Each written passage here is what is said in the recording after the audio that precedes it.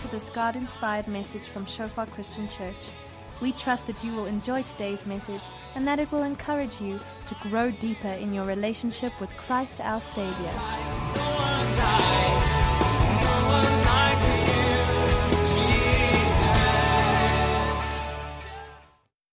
Just the sort of following on what I shared this morning. It's quite a portion of scripture that I want to read, quite a few verses. So just sit back and relax and listen to it and try and sort of experience the flow of the story as you hear it. I'm reading from the ESV. It's Joshua 4 from verse 15. It says, "And the Lord said to Joshua, command the priest bearing the ark of the testimony to come up out of the Jordan." So Joshua commanded the priest, come up out of the Jordan. And when the priest bearing the ark of the covenant of the Lord came up out of from the midst of the Jordan, and the soles of the priest's feet were lifted up on dry ground, the waters of the Jordan returned to their place and overflowed all their banks as before. And the people came up out of the Jordan on the 10th day of the first month. And just by the way, the reason they mention the date, the 10th day of the first month, is previously, 40 years before that, they'd come out of Egypt. And on the 10th day of the first month, they had chosen the Passover lamb that would be slain for the celebration of the Passover. So them, the writer of Joshua mentioning that date means that you can sort of see he's aiming towards the Passover. So the people came up out of the Jordan on the 10th day of the first month, and they encamped at Gilgal on the east border of Jericho. And those 12 stones which they took out of the Jordan, Joshua set up in Gilgal. And he said to the people of Israel, when your children ask their fathers in times to come, what do these stones mean? Then you shall let your children know. Israel passed over this Jordan on dry ground. For the Lord your God dried up the waters of the Jordan for you until you passed over, as the Lord your God did to the Red Sea, which he dried up for us until we passed over, so that all the peoples of the earth may know that the hand of the Lord is mighty, and you may fear the Lord your God forever. As soon as the kings of the Amorites who were beyond the Jordan to the west, and all the kings of the Canaanites who were by the sea heard that the Lord had dried up the waters of the Jordan for the people of Israel until they had crossed over, their hearts melted, and there was no longer any spirit in them because of the people of Israel. At that time the Lord said to Joshua, make flint knives and circumcise the sons of Israel a second time. So Joshua made flint knives and circumcised the sons of Israel at Gibeath Haraloth. And this is the reason why Joshua circumcised them. All the males of the people who came out of Egypt, all the men of war, had died in the wilderness on the way after they had come out of Egypt. Though all the people who had come out had been circumcised, yet all the people who were born on the way in the wilderness after they had come out of Egypt had not been circumcised.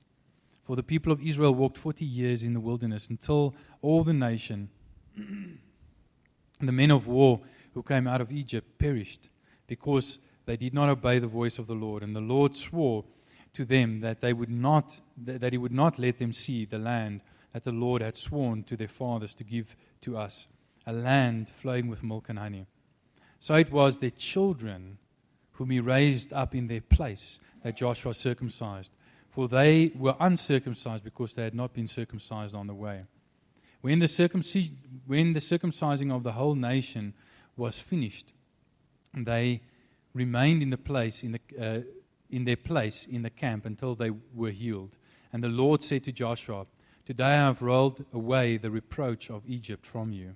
And so the name of that place is called Gilgal to this day. While the people of Israel were encamped at Gilgal, they kept the Passover on the 14th day of the month in the evening on the plains of Jericho. And the day after the Passover, on that very day, they ate the produce of the land, unleavened cakes and parched grain, and the manna ceased the day after they ate of the produce of the land. And there was no longer manna for the people of Israel, but they ate the fruit of the land of Canaan. You know, one of the problems that we often face as modern people is we read all these wonderful stories in the Bible, and we wonder to ourselves, okay, that's a very interesting story, that's a very nice story, it tells us a lot about God, but what does it mean to us? How does it apply to us? How does it connect with, how do we connect with it? Is it just their story that we can learn principles from? If it's only their story that we can learn from, and we can try and imitate their faith, their good works, and so on, I mean, none of us always get that right.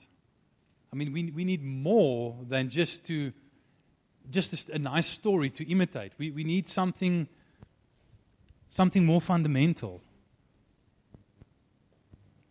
And this story actually answers that challenge.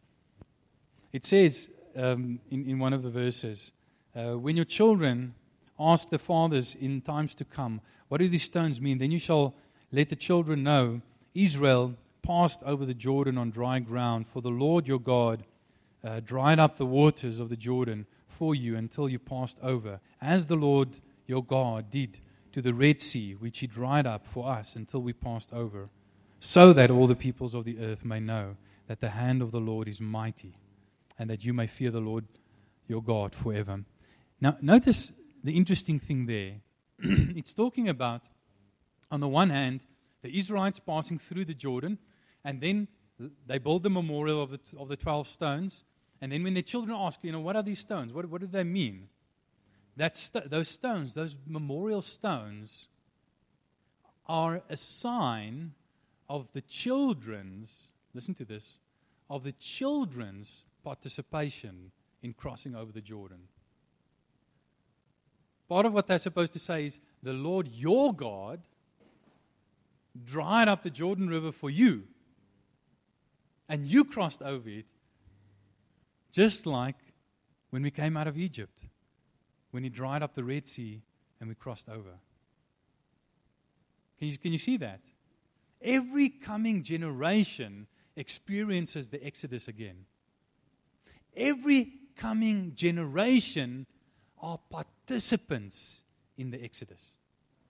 Can you see that? I mean, that's the same thing that Moses said. When you celebrate the Exodus, don't say, the Lord opened the Red Sea, or the Lord struck Pharaoh with plagues and delivered our forefathers. You're supposed to say, the Lord struck Egypt and Pharaoh with plagues and delivered us from his hand. Because here's the thing, even though it was historical Egypt that was under historical slavery, under Pharaoh in Egypt, every new generation is oppressed. Every new generation is captive to something. Every new generation is a slave to something. Every new generation has its own Pharaoh over it. Every new generation has its own slavery and bondage that it needs to be delivered of. And therefore, when we celebrate the crossing over the Jordan, when we celebrate the coming out of Egypt by the Passover,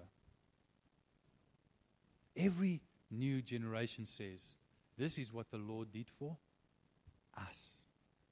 Not what the Lord did for our forefathers, this is what the Lord did for us. In other words, what that means is that the Lord has set up history in such a way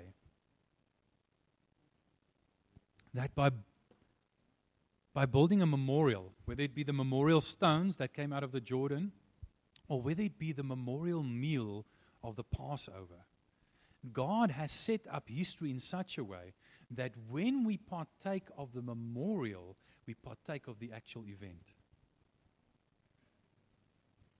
So that their story becomes our story. Their history becomes our story. So that we can say, it might not have been in exactly the same way historically as the Israelites, but the Lord, with a mighty hand and an outstretched arm, brought us out of Egypt, out of our Egypt, out of our house of bondage. And He set us free. And that is why we celebrate this Passover. That is why this memorial heap of rocks still stands here. And isn't that amazing that God has made it in such a way that we can actually partake of what He did, the mighty works He did in history. History is not just history to us. If you're a Christian, history is not just history to you. History is your story. History is something you participate in. That's amazing. That's powerful. And that is how we experience our freedom, just like they did, by participating in what God did for them when God does it for us as well. But here's the thing. They did that. He said, build that heap of stones, make that memorial, celebrate it, and when your kids ask, explain it to them in that way, as though they were part of it. But then he goes on, and he says, just after that, okay, make some flint knives and circumcise this generation. Because here's the thing, the previous generation, 38 years before, had come to the edge of the Jordan. Remember the spies, the 12 spies got sent in, one from each tribe. They got sent in for 40 days. They came out, 10 brought a bad report, 2, Joshua and Caleb, brought a good report. The people believed the bad report, and God said, because you didn't obey me and go in and take the land, because you didn't trust me, that if I command something to you, I will, through my grace, make provision for you to do it. You will not enter the land. Because you know what grace is? You know what grace is? I mean, there's a lot of talk about grace, and grace is a massive thing in the Bible, a very important subject in the Bible. But what is grace? What is grace? Grace is the means by which God creates what He commands. Grace is the means by which God creates what He commands. And if God commands you to conquer the promised land, then He will create in you the heart of a warrior. And even if there are giants that you have to face, He will turn you. He will, by His grace, create what He commands. He commands a mighty army to go and conquer a promised land, and by His grace He will create it. But that generation didn't believe it. And they wandered for 40 years in the desert, 1 year for each day that the spies spent in the promised land. And they didn't enter the promised land. All of them died. But here's the thing.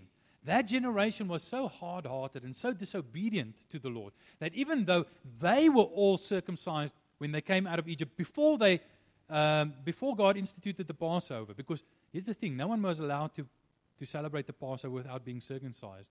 Only a circumcised person could partake of the Passover. Even though they had been circumcised before they celebrated the first Passover, they never circumcised their children. For those 40 years in the desert, that disobedient generation neglected to circumcise their offspring. And that's why God commands Joshua before, He mentions the 10th day of the first month when the Passover lamb was chosen. So you can see the Passover is coming, but before the Passover comes, He commands Joshua, circumcise them. Get some flint knives, circumcise this whole nation. Because none of them had been circumcised in the desert. And before they could celebrate the Passover, they had to be circumcised. Here's the thing.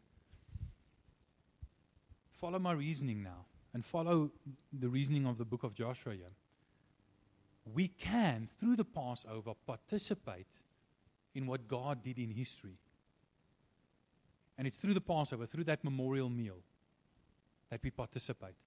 But not just anyone can partake of the Passover. Only someone who is circumcised can partake of the Passover. And here's the thing. One man circumcised all of them.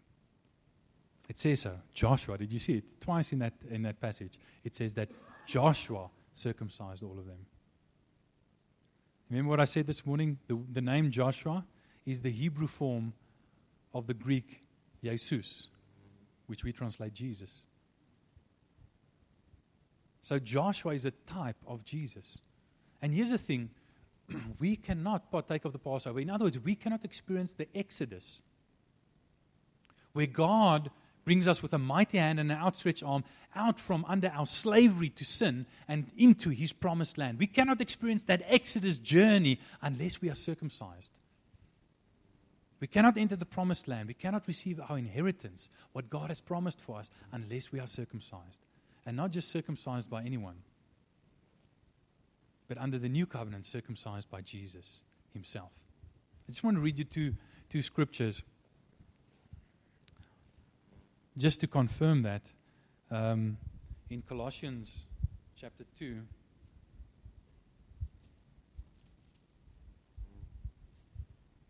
in verse 11, it says, in Him, that's in Jesus, in Him also you were circumcised with a circumcision made without hands.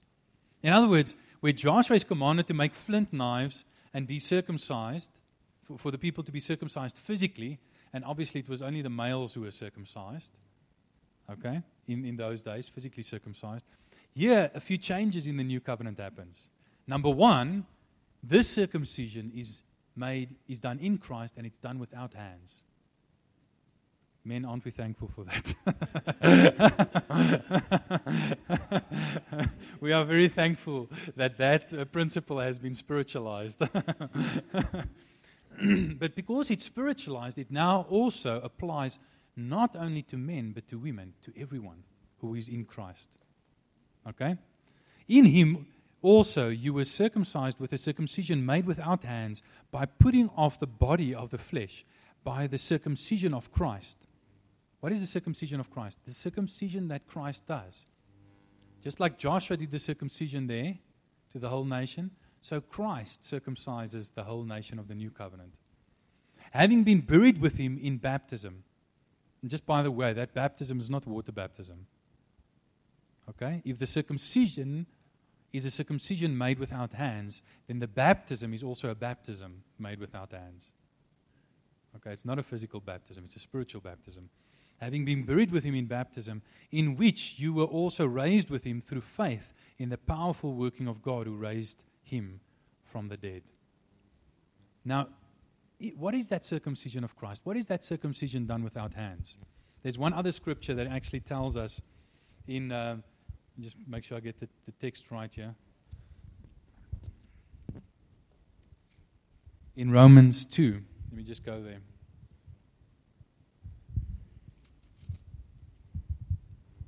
Romans 2, I'm just going to read from verse 28, but verse 29 is the important one. It says, for no one is a Jew who is merely one outwardly, nor is circumcision outward and physical. Can you see it's talking about the same circumcision it was talking about in Colossians? A circumcision done without hands, a circumcision that's not outward and physical. And he's contrasting Jews who are Jews outwardly and physically, because they've been physically circumcised. He says, not everyone who's physically circumcised has experienced this circumcision, made without hands. And then verse 29 makes it clear. It says, but a Jew is one inwardly, and circumcision is a matter of the heart by the Spirit, not by the letter. His praise, this one who's circumcised in this way, his praise is not from man, but from God. So in other words, the circumcision done without hands is done by Jesus. It's done to your heart. And it's done through the Spirit. In other words, what I'm trying to say is the mighty things that God did in the past, we can participate in that. We can participate in that exodus. We can participate into that entrance into the promised land. We can participate in receiving that inheritance, but only if we allow Jesus to circumcise us, to circumcise through His Spirit, to circumcise our hearts. You see, every other religion is all about stuff that you do outwardly, physically, in order to earn God's favor, in order to become part of the in crowd.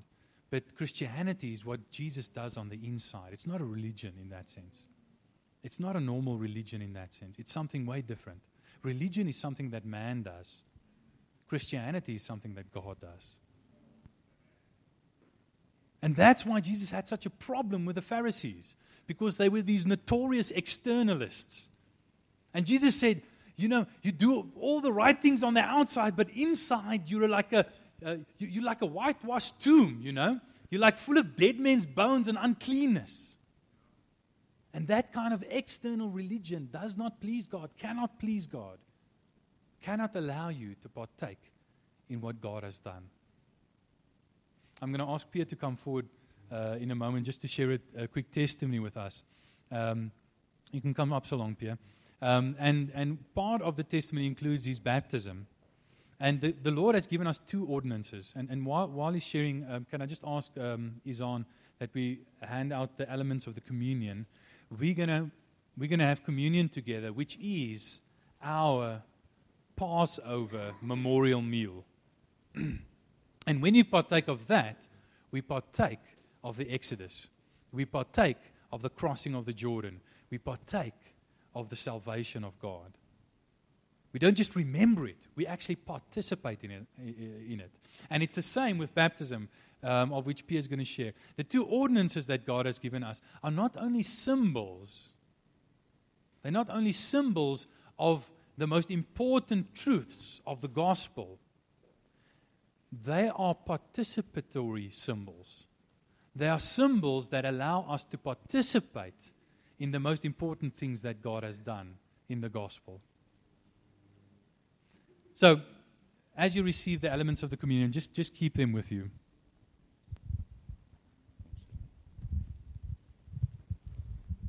Good evening, family and church. I just want to start off with a reminder which I read the other day. It says that life doesn't allow for us to go back and fix what we have done wrong in the past. But it does allow for us to live each day better than our last. Just to give you a very brief background. As you can see, I'm not 26, I'm now 56. For at least 30 years of my life, I had believed and followed that I was in charge, that I was supposed to fix everything that's wrong in my mind and in my deeds. In my early 20s,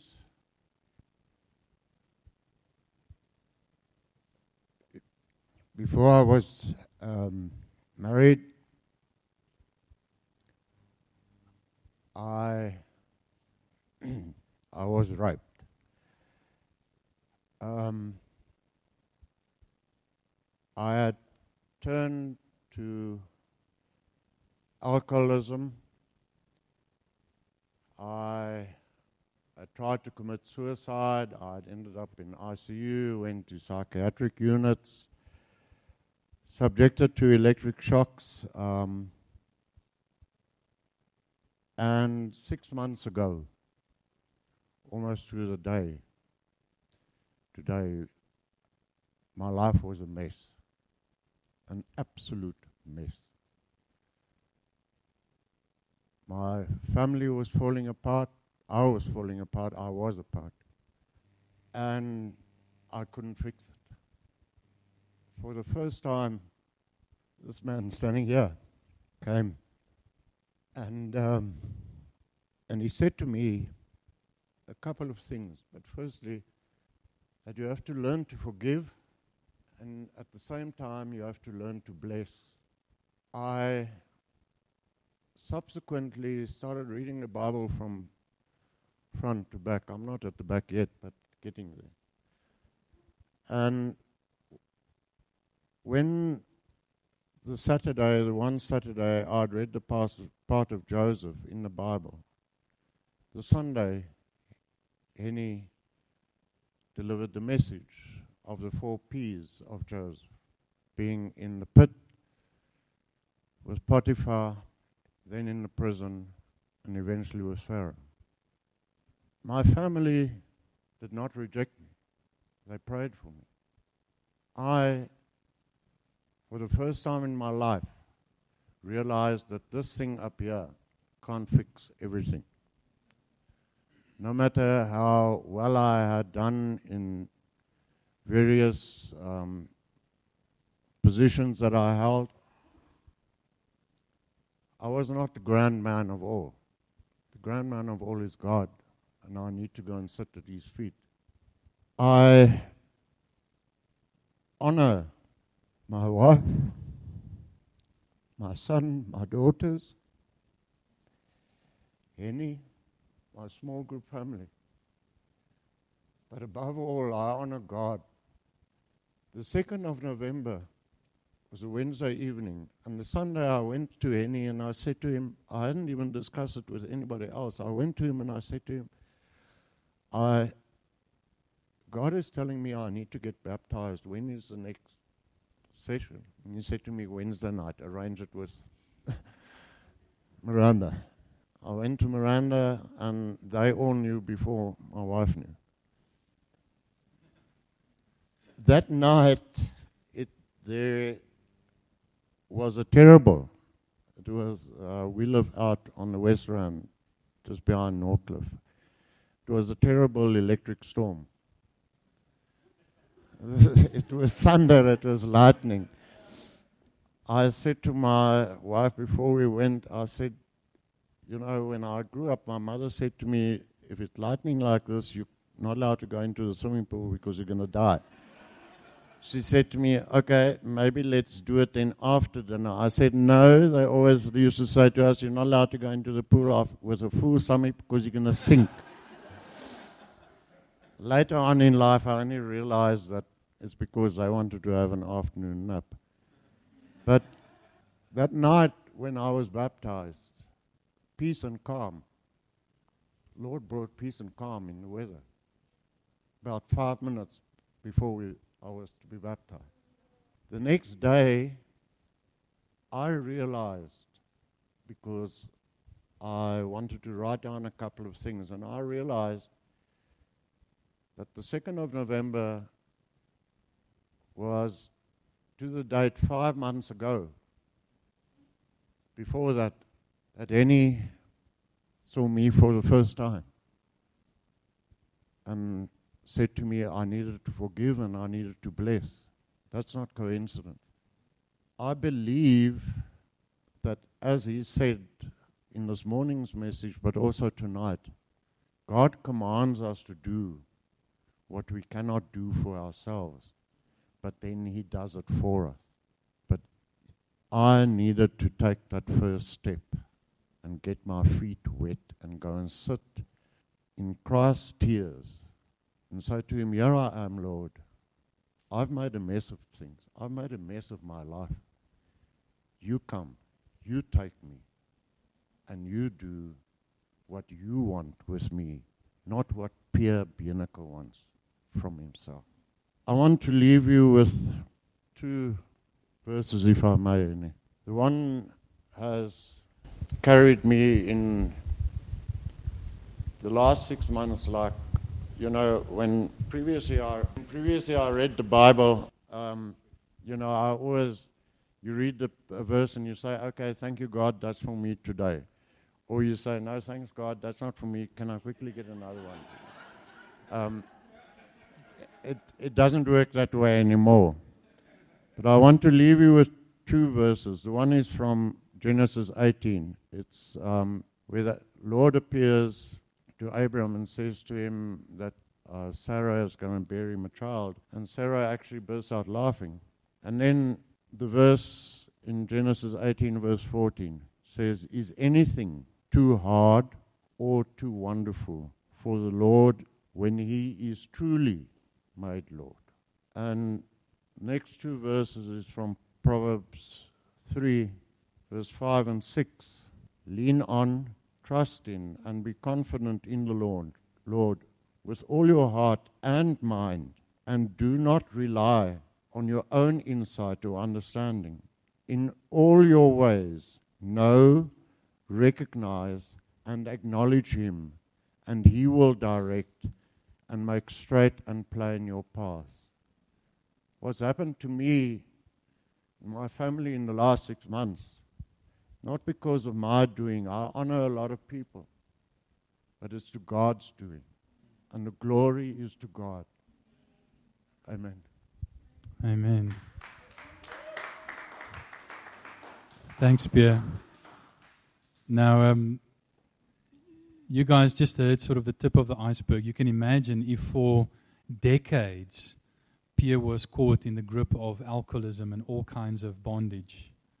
And his family had to live with that. And it was hard for them. It was hard for him.